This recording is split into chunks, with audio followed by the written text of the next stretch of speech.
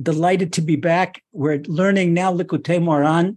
We're in Torah number 2, our third lesson, Torah number 2. But the fact that to get everybody together on the same page, we've got wonderful new faces here, and we've got people from all over. Baruch Hashem, so happy to see everyone. And it's a delight to learn together. It's a very delight to learn together. Okay, so first of all, we're learning about the sword of Mashiach. Rabbi Nachman, right at the beginning of Torah 2, he tells us that when Mashiach comes, when the Messiah comes, his weapon is going to be prayer. That's his unconventional weapon. He's not going to have any armaments. There's no gunpowder, no explosives. The only thing that explodes, you won't see that explodes at the dark side. Expose all the impure spiritual, we call klipot, which are the impure spiritual elements that are all around us, and this pierces right through.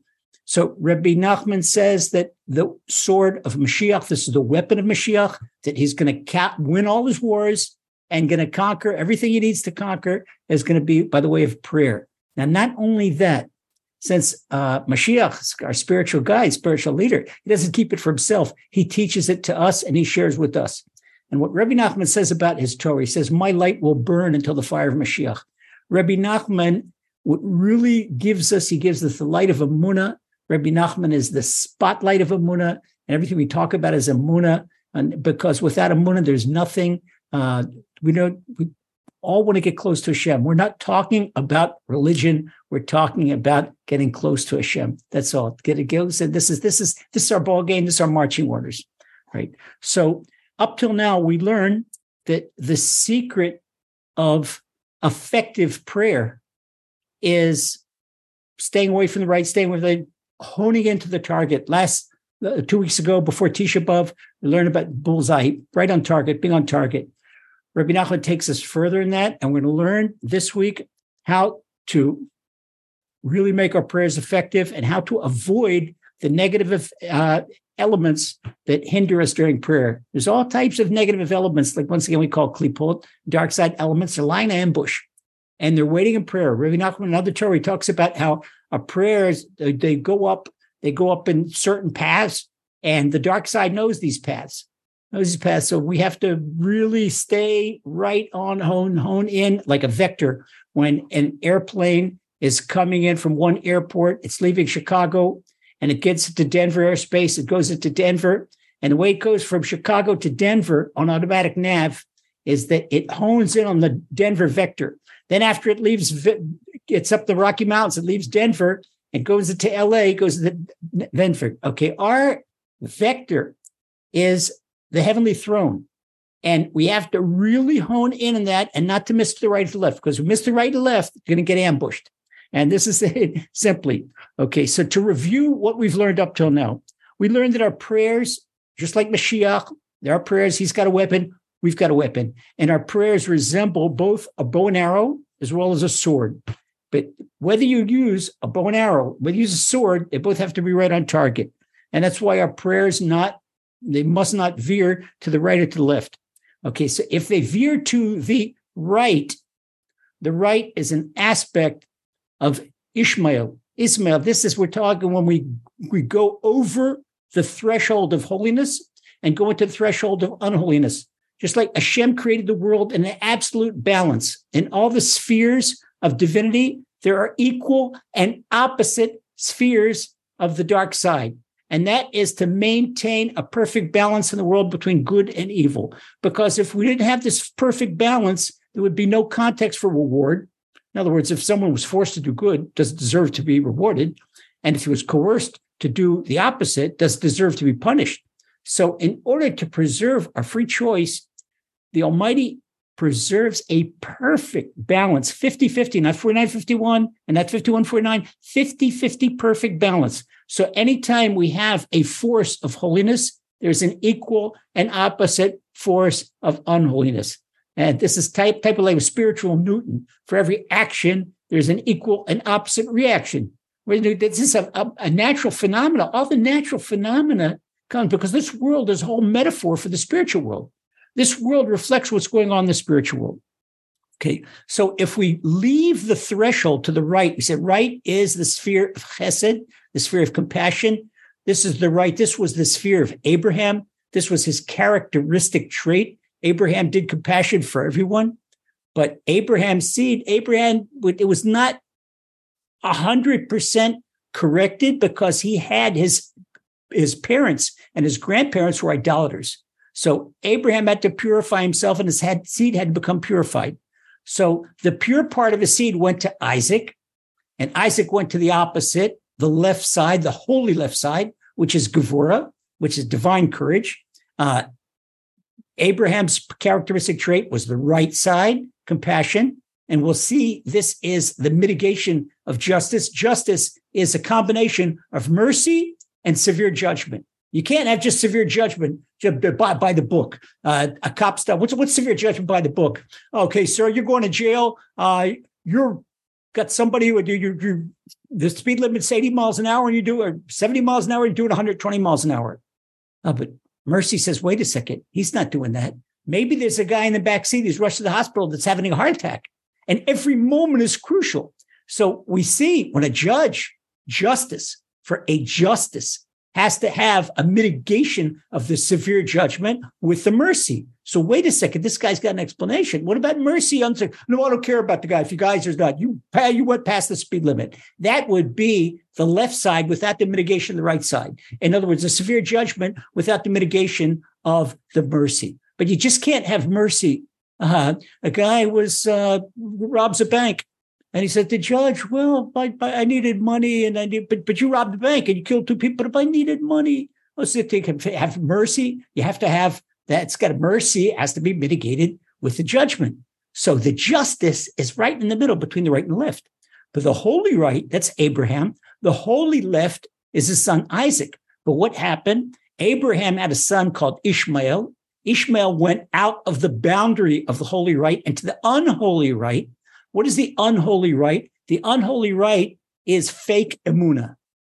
Fake emunah. It means when I don't need to pray. I believe so much in Hashem. Hashem is going to give me what I need without praying. That's the unholy right. So Ishmael from the unholy right says you don't need to pray. And what's the unholy left? Isaac had 2 sons. Isaac had to continue to purify himself because there were still impurities in Isaac. So he had 2 sons. One was Jacob and one was Esau. Esau went over the boundary in the unholy left.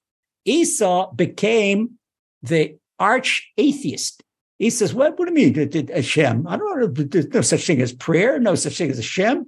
The only thing that runs the world is the might of my right hand. I'm a fighter and I kill people and I don't need to pray.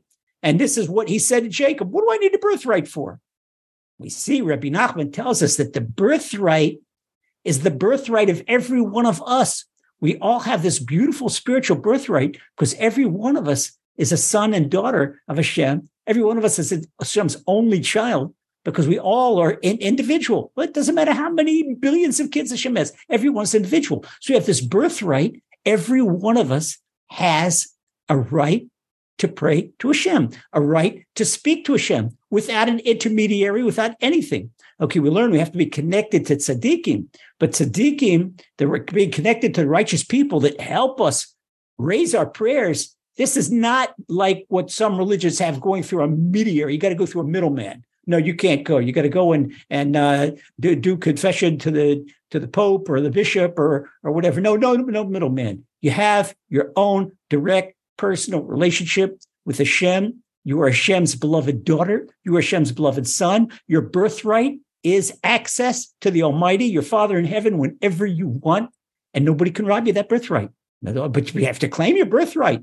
But if a person disdains the birthright, doesn't want the birthright, that's what we call in Aramaic epicoursis. This is atheism. This was Esau. Esau's atheist. So Esau doesn't pray because of the unholy left side. Ishmael doesn't pray because of the unholy right side. Ishmael, he's got the fake emunah. I don't need to pray. I believe in Hashem. Hashem loves me. It's like people say, well, I don't need to do Hashem's commandments. I've got a good heart. No, it doesn't work like that. That doesn't work like that. That's the unholy right. That's the only right. And the unholy left is what you can see. It's the unholy left is political correctness. Now it's what's running Israel. It's what's running the UK. It's running the USA.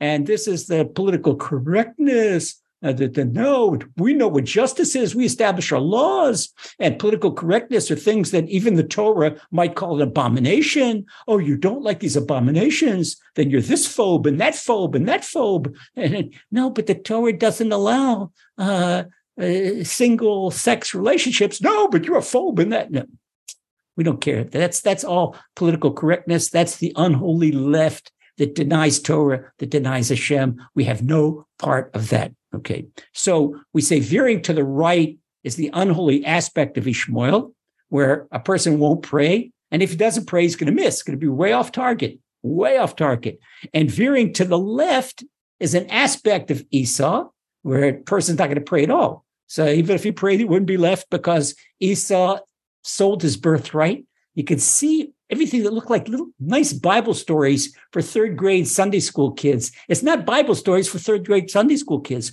We're talking about Esau selling his birthright. We're talking about every single one of us. What are we going to do with our birthright? Are we going to hold and cherish our birthright like Jacob did? And that's why, as we learned at the end last week, the middle of the road, Jacob, he took the middle of the road. Jacob's already the clean seed from his father and grandfather.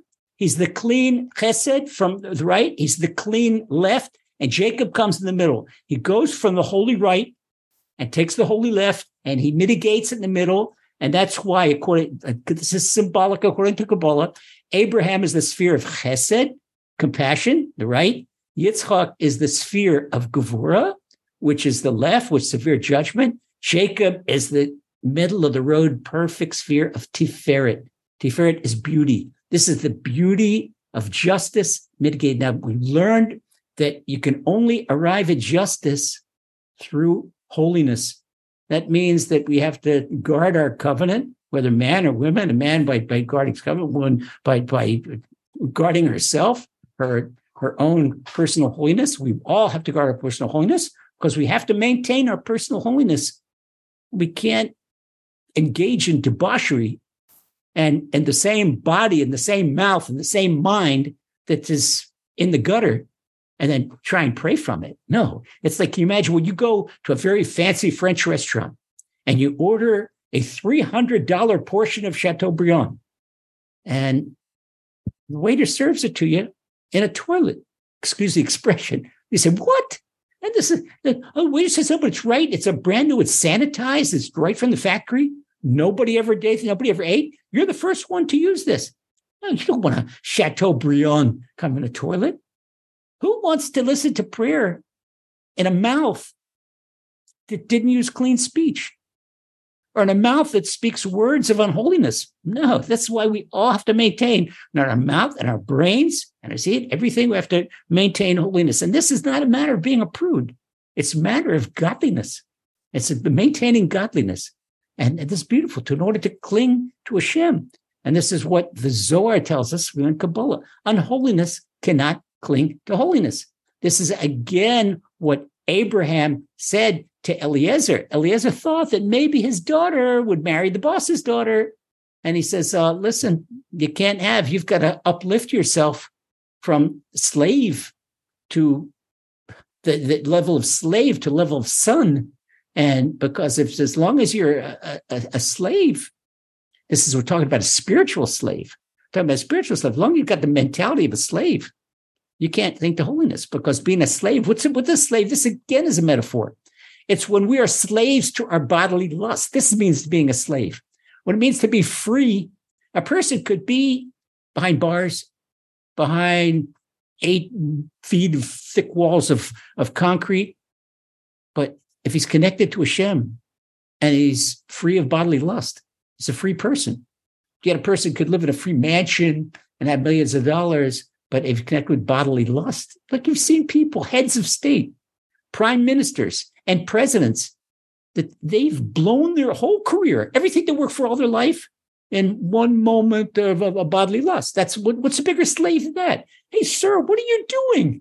What are you doing? What are you doing? But with some scandalous behavior? That's not holiness. We can see that it just doesn't make sense.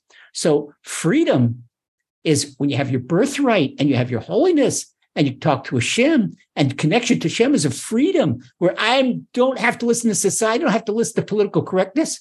The only thing, if I want to know political correctness, I'll open up a Tanakh. I'll open up a Bible. Look, that's my correctness. It's divine correctness, not political correctness. Hashem says, look, the 10 Commandments. 10 Commandments is a map of political correctness. Okay, and the 7 Noahide laws. That's a map of correctness, divine correctness for the whole world. And this is what we learned when we studied at Amunah. We studied that I think it was 12 weeks. We studied the Noahide laws. And this is peace in the world. So the only way to have peace in the world, so we have harmony. So if the only way to have harmony and peace within ourselves is to be connected to the Almighty, why? Where do emotions come from? Our emotions come from the soul. And what's the soul come from? It's a tiny microchip of Hashem. And how come I say all the time that your beloved sons, your beloved daughters of Hashem? Because you have a soul that's a tiny part of godliness. Can you imagine you're walking around with a tiny part of godliness inside you? That tiny part of godliness, which is your soul, that's your life force. That's the difference between the live body and the dead body. And no movie will satisfy that. No Bermuda vacation will satisfy that. No amount of money will satisfy that. But the only thing that satisfies it is a relationship with the Almighty. And what's the relationship with the Almighty? We speak to the Almighty in prayer. Okay, so we're trying to hone in on the aspect on the target. This is what we're learning how to do on Jacob, because Jacob's spiritual DNA comes from a melding of the right that he got from the holy right of Abraham. Abraham's compassion is chesed, and from the pure left that he got from his father Isaac. And this is the divine boldness. And this is the central pillar of the 10 spheres. The spheres have the thing, as we showed, there was a map. By the way, if you want to see the diagram we learned last week, people asked me for it. It's posted on laserbeams.com in our Likutei Moharan section 2, the shiur from 2 weeks ago. You look on that, you can print that out and have that. You see that you have the right side spheres, the left side spheres, and the center spheres. The center spheres that begin with the Keter, crown, that's above anything we understand. Then it comes to Tiferet. Then it goes down to Yesod, which is holiness, then to Malchut, and that is kingship. That's Mashiach. And this Mashiach stays honed into on the center, what he gets from the aspect of Jacob, which is Tiferet. So spiritually, as we said justice, covenant, and personal holiness, they're all one. Okay, this is the center. So now up to your word. If everybody list up to now you've just been caught up and we've reviewed the first 2 lessons. So even if this is your first time with us, this is the Torah 2. So we continue on and we're honing in on the central pillar. And so now Rabbi Nachman tells us in letter Daled, I'll say it in Hebrew and then translate it. Ayedei ma zocheh lebchinat mishpat. How do we get to the aspect of justice? Justice is the perfect center. Justice is, as we said, is the mitigation between compassion and mercy on the right side and severe, stern judgment, what we call letter of the law on the left side. This is perfect. How do we get that? We get that by way of tzedakah, by way of charity. This is why we give charity before prayer. This is the inner reason. Now, according to halacha tells us that before prayer, if we want to invoke the divine listening to our prayer, that Hashem to listen to our prayer better, we give charity. Because just as we give mercy, we have mercy on poor people, we have mercy on someone else. It's measure for measure that we invoke Hashem's mercy on us, and Hashem listens to our prayers. So Rabbi Nachman says that by way of tzedakah, by way of charity, that we cling to the aspect of justice, pure justice. I'm explain this why it sounds cryptic, but explain everything and try to keep everything eye level and everything simple. And if you have a question, write it down. You can ask me, but we're not going to go home until everybody asks what they need to do to try to make this as clear as possible. Okay, this is something that we learn in Deuteronomy chapter 33. Tzidkat Hashem asau mishpatav kamosh katuv. That Hashem all the time. Hashem runs the world. Hashem runs the world in justice. Hashem is always justice, justice, justice. Hashem has to maintain the law, but he also has compassion law. There's nothing so perfect as divine justice. Okay, so Hashem himself embraces in everything he does, mishpat, which is justice. When we give charity, we emulate our Creator, and we do what he does. We're giving also charity. Why? How does this work? Let's look at the spiritual anatomy of charity. How does this emulate Hashem? How does this mitigate between the stern judgment and the compassion? It's like this. Rabbi Nachman explains. He said, tzedakah wa'yidei mishpat, k'mo shekatuv, Elokim shofet, ze yashpil v'ze yarim, shemorish mizeh u'masher mizeh, shenoten tzedakah u'b'chinat ze yashpil v'yadav. Rabbi Nachman explains like this. He says, when someone gives charity, what do you do? There is a passage in Psalms that Hashem will uplift one and knock the other one down, bring the other one down. What does that mean? It means that when a person gives charity, what are you doing? Hey, why are you giving your money away? Oh, because somebody else is more needy than I am. So when a person is giving his own money away, a person is knocking himself down. He's causing himself to lose his own money. Wait a second. You're not losing a thing. You're going to gain something. You know what happens? So it may be that there was a divine decree. Let's say, this family in Texas, they got to pay so much. They got to pay $100 in doctor bills today. Oh, but what did the family do? They wake up in the morning before the divine axe falls, and they give $100 to charity. Hashem says, time out on the field. Oh, no. You wanted to take to the elements of stern justice. You wanted to take from that family $100. They already took it away from themselves. And you know what they did with it? They gave it to a poor person. They are not going to have that $100 in doctor bills. Okay. So then Hashem tells the bacteria in their teeth, no, don't make a hole. No dentist, no nothing. The whole wheels turn around. What's happening? Not a single microbe can operate. Okay, you can't have a bacteria. Every single microscopic bacteria in your teeth is doing what Hashem wants. Hashem, you cannot imagine. It's mind-boggling, the divine direction behind every single thing going on. So when a person gives himself financial loss, he's actually bringing himself down. But really, meanwhile, upstairs, he's bringing himself up. But he's bringing himself down. And what is he doing? He's taking the poor person down and outer, and he's bringing the poor person up.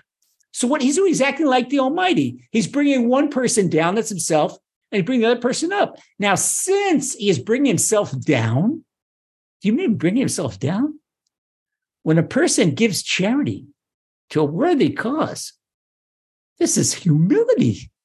Because the arrogant people don't give charity, man. They want all the money for themselves. Oh, no, he wants want to give charity. But I've got a Mercedes, but it's not good enough for me. I need a Maserati. I need a Lamborghini. Anybody could drive a silly Mercedes. I need that Lamborghini. So he wants more and more and more and more. And his wife wants more and more and more and more. And they went to a cocktail party, and he bought a very fancy bracelet. But the other guy's wife, she's got a fancier bracelet. Now she's not satisfied with her bracelet anymore. So arrogant people and money-grubbing people, they don't give charity.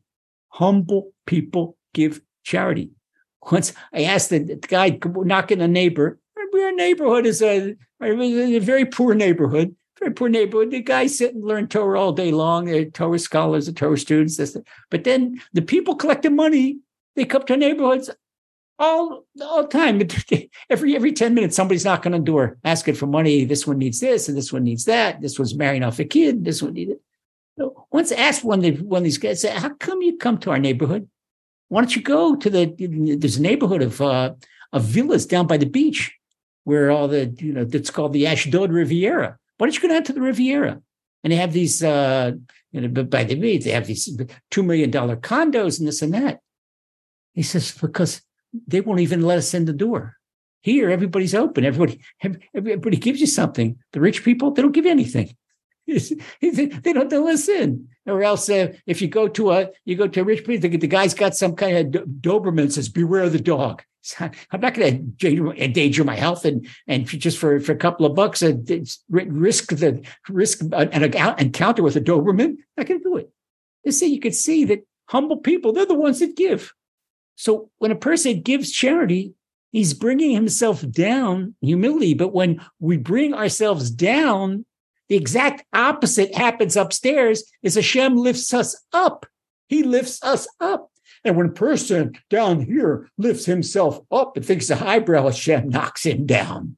It's the exact opposite. So this is what King David says, Ze yashpil v'ze yarim. This one Hashem's going to lift up, and this one Hashem's going to knock down. So when we do it to ourselves, we lift up the poor person and we knock ourselves down, we're acting like Hashem. But now what happens? Oh, Hashem says, you're acting like me, my beloved daughter. You're acting like me, my beloved son. You're acting like me. Guess what? If you want to be like me, you're going to be like me. So since Hashem is telling us, since he is justice, we are now going to get words of justice. So it gives us words of justice.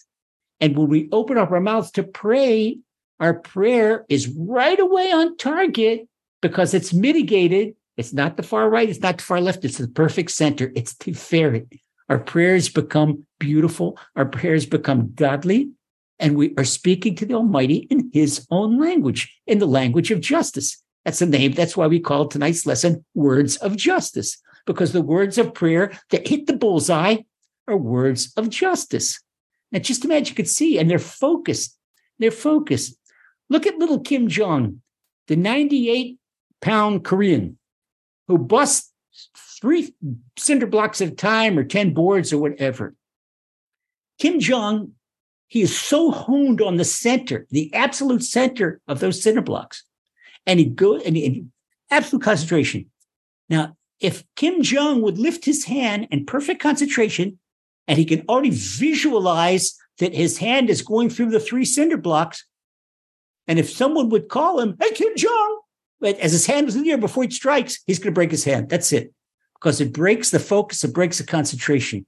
So what happens is when a person doesn't have the element of charity, that's why when people ask me, what psalm should I say, always keep at home a little charity box. Okay, put your favorite charity, and every time before you pray, put a dime in it, put a nickel, put a quarter, put a half pound, a penny, put something in there, put a coin, let it settle. And then when it fills up, you give it, you cash it in, and give it to your favorite charity. So every time, make a request, maybe say a psalm, you say something, give a coin to charity. Because this coin to charity, Rabbi Nachman is telling us that this gives us the measure of judgment. And that's what Rabbi Nachman says in the next sentence. So bishvil zeh tzarich lafrish tzedakah kodem atfilah. And Rabbi Nachman says this is the exact reason that we have to give charity before we pray. Now, giving charity before we pray, this is brought straightforward in the Gemara in Tractate Baba Basra on page 10, and it also is in chapter 92 of the Code of Jewish Law, or Achaim, and the laws of prayer in the morning, that we give tzedakah, but we don't. Rabbi Nachman, we're not doing it because we're forced to, but we're forced to. We have to do it. Yes, it is halacha. It's good to do it. The religious law requires it, but it's so far and good. But some people do it without thought. Without thought, you would think that we give that coin to charity. Hey, wait a second. What am I giving? That doesn't belong to me. Who gave me that coin? Hashem gave it to me. Some people are brilliant and they don't have a good income. And some people in my hometown, I'll take you to the marketplace and I see a guy that didn't graduate the 3rd grade. And he's got what we call in Hebrew, a basta. He's got a stand, a cucumber, a tomato stand, and he drives a big Oldsmobile. The guy's full of money. And you see some people that got a degree in nuclear physics and can't find a job packing bag groceries in a grocery store. It doesn't matter. It all comes from Hashem, especially in Israel. You see, with Israel's the land of Emunah, see, things go less according to nature like they do in the UK and Canada and the USA and South Africa. The things here are above nature if people only open their eyes to see it. You see people that you wouldn't believe that they could have an income. They get a great income. You see people that they should have a great income and they don't have a great income. So that's why the Gemara in Tractate Ketubot calls land of Israel the land of Emunah. But we try to take this Emunah land of Israel, spread it all over the place. And the whole world should be the land of Emunah. So Rabbi Nachman says that we should give this charity because It's emulating the Almighty. There's no greatest thing. Don't you love your kids? You teach your kids a good lesson. You teach your kids something upright. You teach your kids how to be moral individuals. And then your kids act the way you teach them. How you get so much gratification. I taught them never to tell a lie, and they're so honest. And even though they're always so trust my kids so much because they always tell the truth and they don't hide something that is seemingly undesirable. And you get gratification. Can you imagine the gratification that the Almighty gets when we act like Him?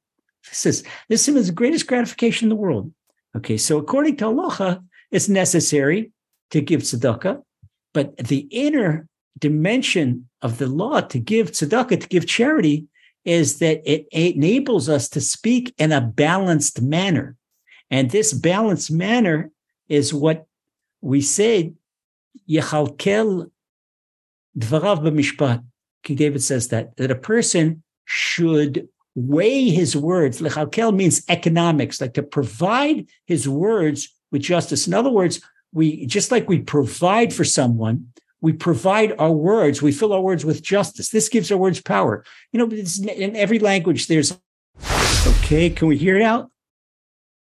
Okay, so we had a little technical difficulty. That's it. As soon as it's the evil inclination, he's got to bother some way. That's just so right. Okay, if I were talking about, talking about the football scores, that we wouldn't be bothered. Okay, thank you, Hashem. Thank you, Hashem. We're back in business. All right. Then we say we have an expression. Rabbi Nachman has an expression about the war with the evil inclination. You see, almost every week we end up fighting. We said, "Where's he going to come from now?" Okay, now he showed up. He says in Yiddish, he says, "Pachmir, pachdil, oberlester patch is mine." That the Yetzer Hara, the evil inclination, smacks me. I smack him back. He smacks me. I smack him back. But I'm going to throw the knockout punch. The last punch is mine. All right. So we're going to get him. We don't give up, and we're not. He doesn't scare us off. Okay, good. Now we know that he's here. Before but you feel that here at one thing, I thank it Hashem that they taught us in the infantry that when you're lying in ambush and you get stung by a mosquito, don't ever slap yourself. No, you got to be really quiet. So you got to learn to grit your teeth, and the mosquitoes and the nits and whatever are biting you. Before the Yetzer disengaged our audio for a moment, it says send a couple of mosquitoes here. Okay, so as he's saying the lesson, they're disconcerting with the mosquitoes. The mosquitoes didn't help. Okay, so it's okay. We got to get laser to stop some way. All right, we're back on.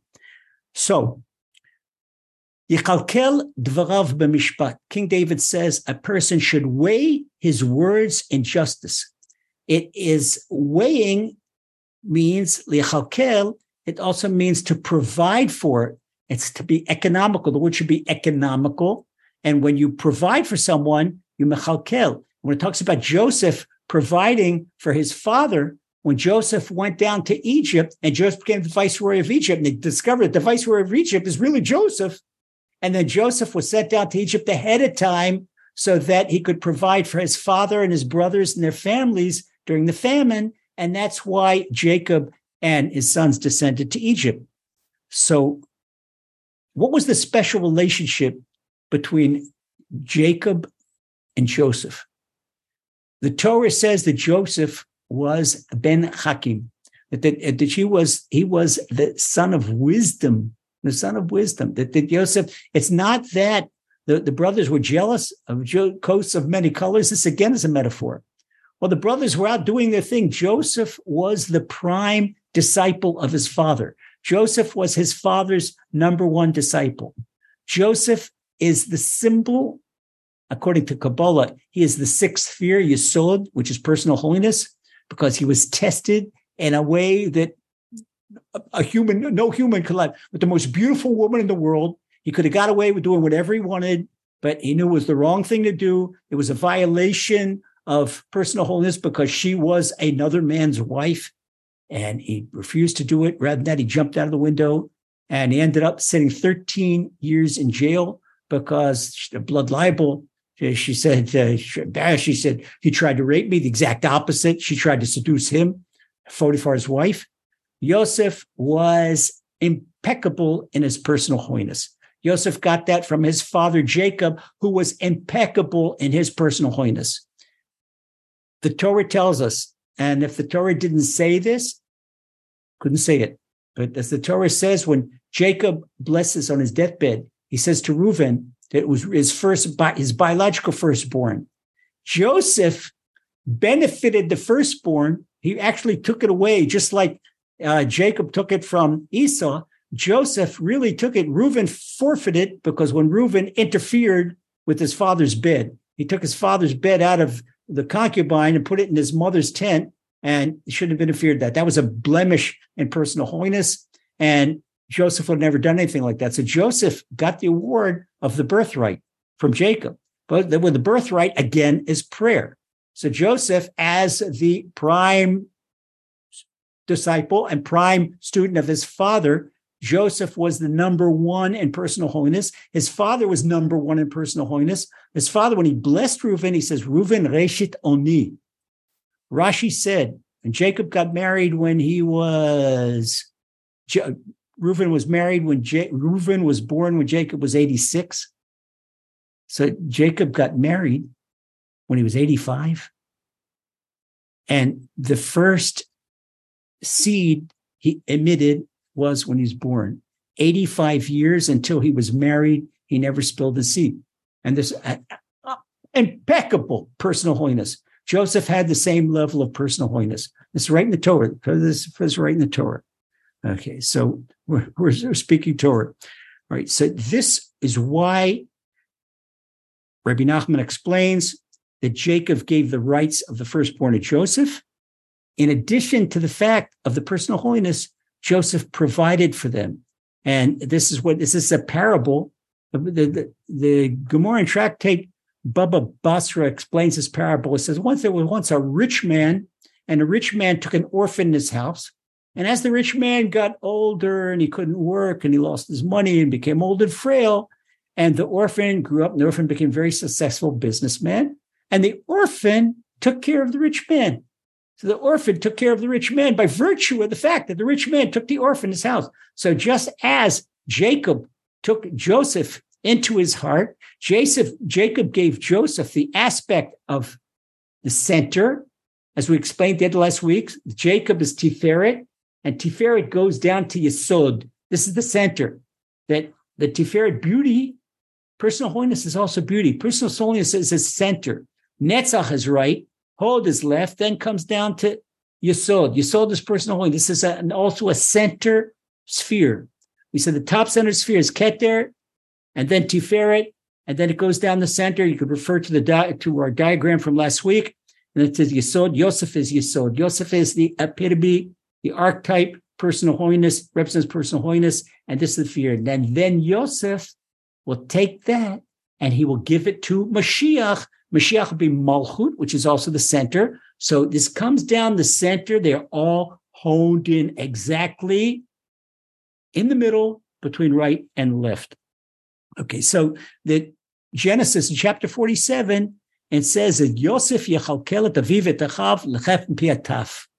Wow, this is so many plays on words. This is the Torah is like an onion, levels and levels and levels. You peel off a layer, peel off a layer, peel off a layer.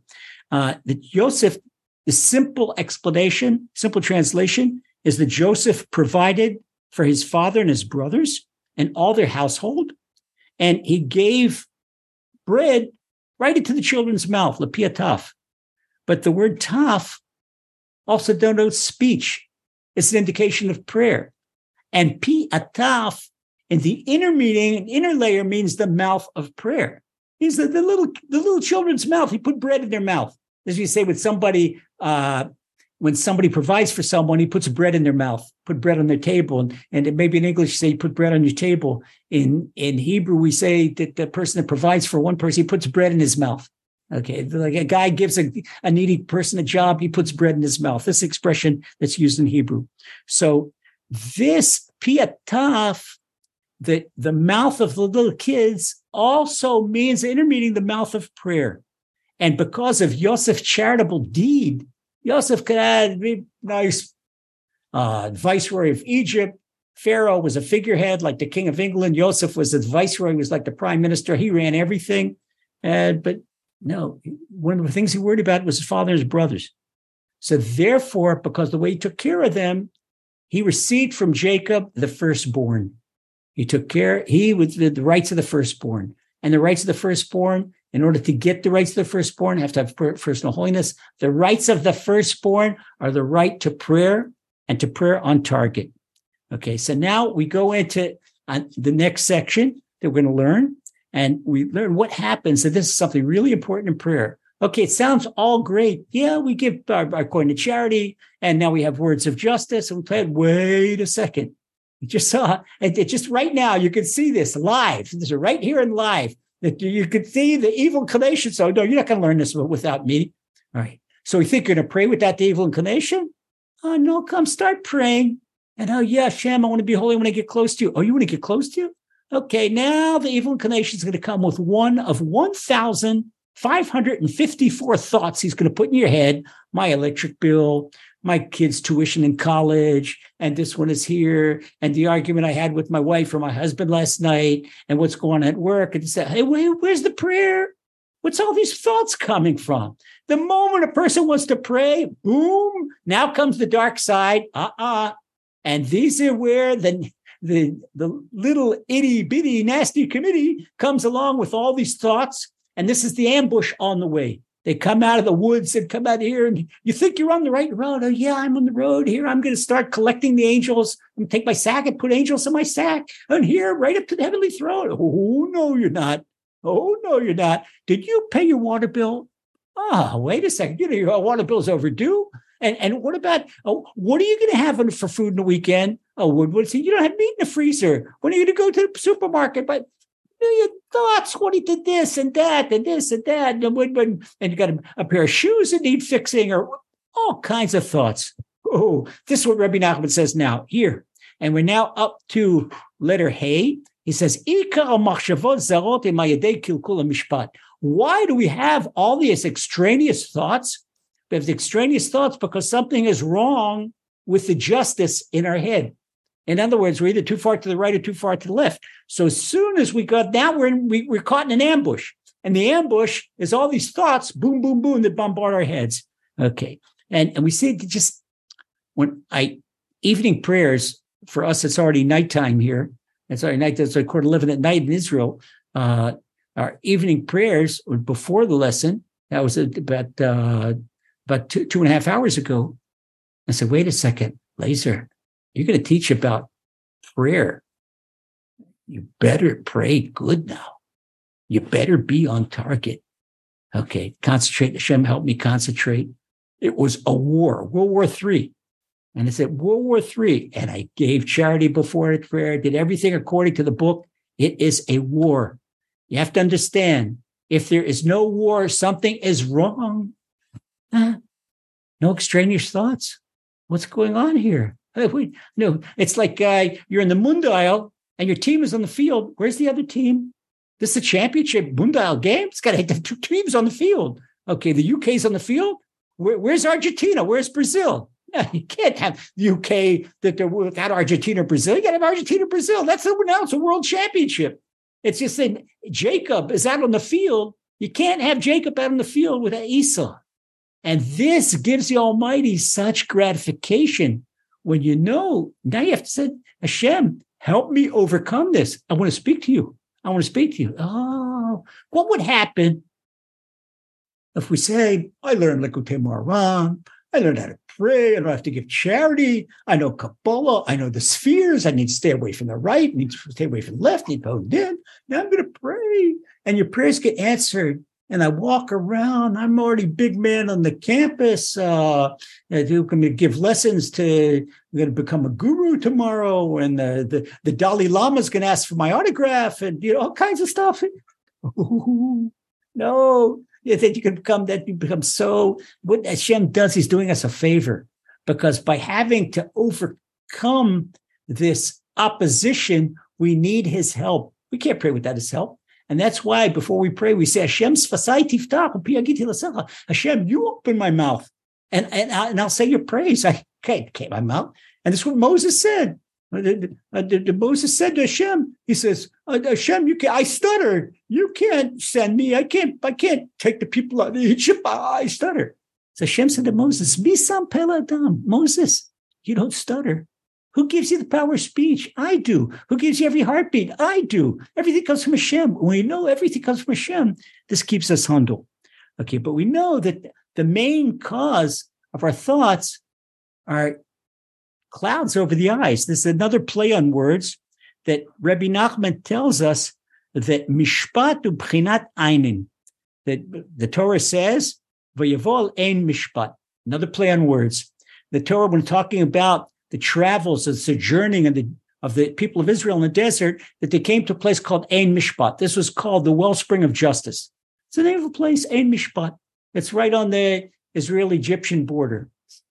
Ein Mishpat. They came to a place called, but Ein, wellspring, also means eye.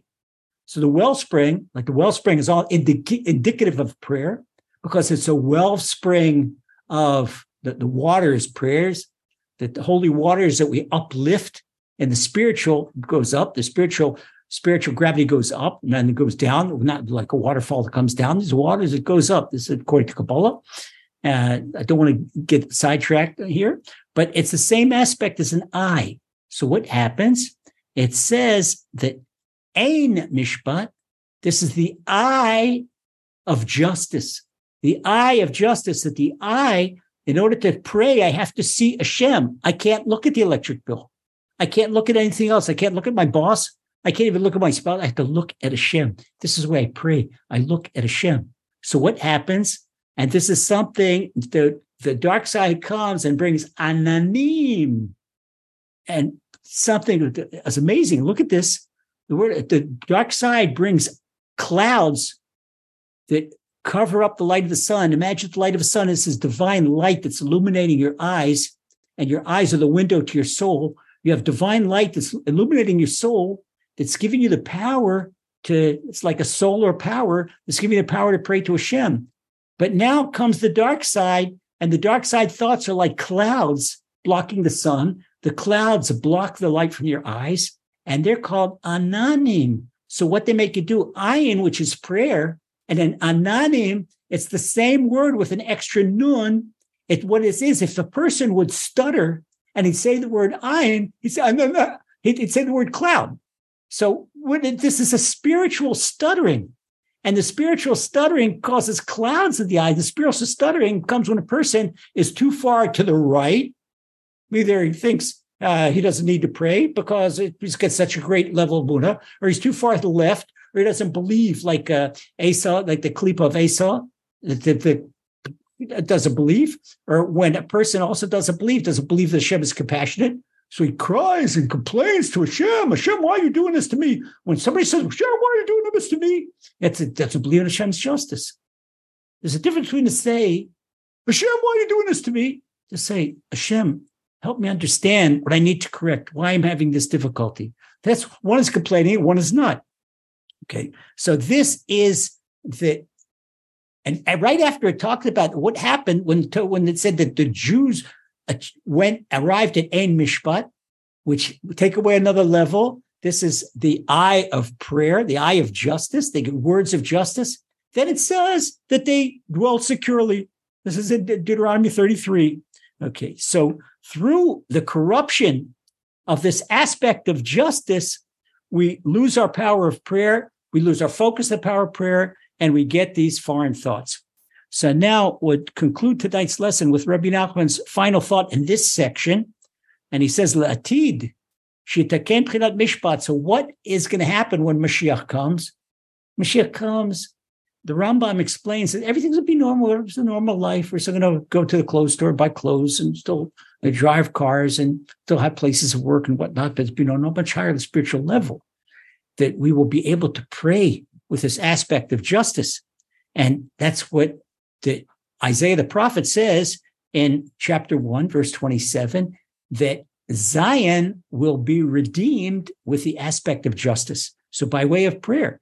And what happens is Mashiach is going to take these clouds away from our eyes, that people that see the wrong thing, and Mashiach is going to give them clear sight. And that's what also Isaiah the prophet says, Ki ayin be'ayin yehu Hashem b'tzion, that when Mashiach comes, we're going to be seen with our own eyes, eye straight to eye, without ayin be'ayin, with our eye connected to, this is a metaphor, Hashem's eye, without clouds in the middle, and we'll be able to see Hashem in our own aspect of seeing Hashem in our mind's eye, in our soul's eye, and that way we'll be able to pray. And that will be an aspect of Joseph when the world attains a higher spiritual level, and Hashem takes the garbage and go out the window, and Mashiach is going to dispel all the garbage with his sword of prayer. Like we'll hold up to now, because next week we have to continue on to the next letter. It'll probably take us 2 weeks to finish this particular Torah. We'll have a lesson next week and a lesson another 2 weeks. In 2.5 weeks, 2.5 weeks from now, it's going to be taking off for 2 weeks to the United States. God willing, we'll see you in Los Angeles. All our friends in Los Angeles will be in Los Angeles for a week, and then 3 days in Chicago, and then for another week in New York and New Jersey. Okay, so now more than happy. Everyone should have a wonderful, wonderful week. We have time. You can ask me any question you like. Okay, and it's a delight to be with you. God bless. Rabbi Nachman answers that question, David. Great question. Rabbi Nachman answers that. Okay, and Rabbi Nachman gives a hand-to-hand maneuver. Rabbi Nachman says, okay, listen, David, you're going to take your morning prayers, and you're going to decide one prayer. Okay, let the mind wander, this and that. But when you hit Ashrei, man, this is for you, Hashem. This is for you. Or you decide in the when I say in the 18 blessings, the first blessing, God of Abraham, God of Isaac, God of Jacob, and you ponder that Abraham boots up third fiery furnace, and Isaac was willing to be slaughtered, and Jacob rested. And then just as they were, I'm going to be courageous in holding on to this prayer. What does Rabbi Nachman explain? This is Rabbi Nachman. He was a fighter. Rabbi Nachman said it's like a person is ambushed by 20 people. You can't fight all 20 people at once, but you're going to grab one and you're going to knock the daylights out of him, and this will scare the other ones away. All right. So this is what you're going to do. Rabbi Nachman said, you grab that one aspect of prayer. Okay. So today it's going to be 3 words. Tomorrow, a 4th word. Tomorrow, a 5th word. Okay. And this is just hold on like you're fighting a war. All right. You conquered so much, and I'm not going to relinquish this hill I conquered. All right. I capped the hill. This is my hill. All right. And you take it. And this is the Gemara also says this. Tafasta mubalo tafasta. Give yourself a reasonable goal, and give yourself a goal, David, where you can build up your confidence and you can win. All right. You say, okay, today I'm going to daven perfect prayer. No. Today I'm going to daven one sentence, and the rest it goes. Or do you do the one sentence good? That's fine. And then you'll find it. You find it when you get used to doing one sentence, then the other sentence will go. Okay. And you can say, okay, electric bill, mortgage, they got to go what that got to be in Sussex today. And I have to be in I got to be here and got to be there, and where I got to drive. And come on. You know, or did I prescribe the right eyeglasses for that? That all this come in. You've got all your patience, and come on. All right. So say, wait a second. Evil inclination. Okay, you can. I'll see you in a minute. All right. This is for Hashem. Okay. See you in a minute. You sit on the sidelines. Okay. You sit on the sidelines, and he'll try to get you here, but no, you're going to let go. Okay. You interrupt me in this sentence that I'm deciding I'm going to say. I'm going to plaster you.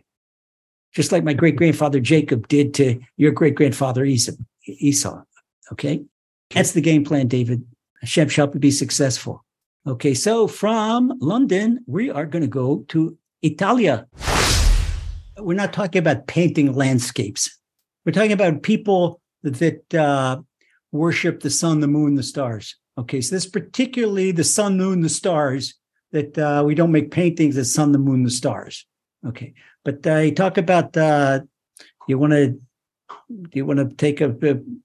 draw a beautiful landscape of the vineyards outside of Toscana. Go ahead. Okay, that's we're not talking about beauty. This is different. It's also, and again, that even in beauty there is a dark side beauty, and there's a light side beauty. Dark side beauty, for example, is Greece. When Greece talked about the beauty of the body and dark side beauty. Okay. And that's it. Do you understand? But things that are specifically represent deities, no graven images. That we're talking about graven images, but some of the deity. Okay. I know some people are very stringent. Some people don't have pictures of other people in their houses, just like this is on the basic interpretation. This is okay. It's okay. No problem. They've got their movie idols and their sports idols, and people say that they worship this. That's no. Everyone have a beautiful week. Look forward to seeing you next week. It's a pleasure to see everyone, and blessings to you one by one. And thank you to our host, Torch in Houston, Texas, Rabbi Aryeh Wolbe, and to Rabbi Aryeh and his family, and everything you do should be success and nachas and wonderful. And all the new faces, to see new faces here. Good to see everybody, and we look forward to seeing you next week. God bless and stay well.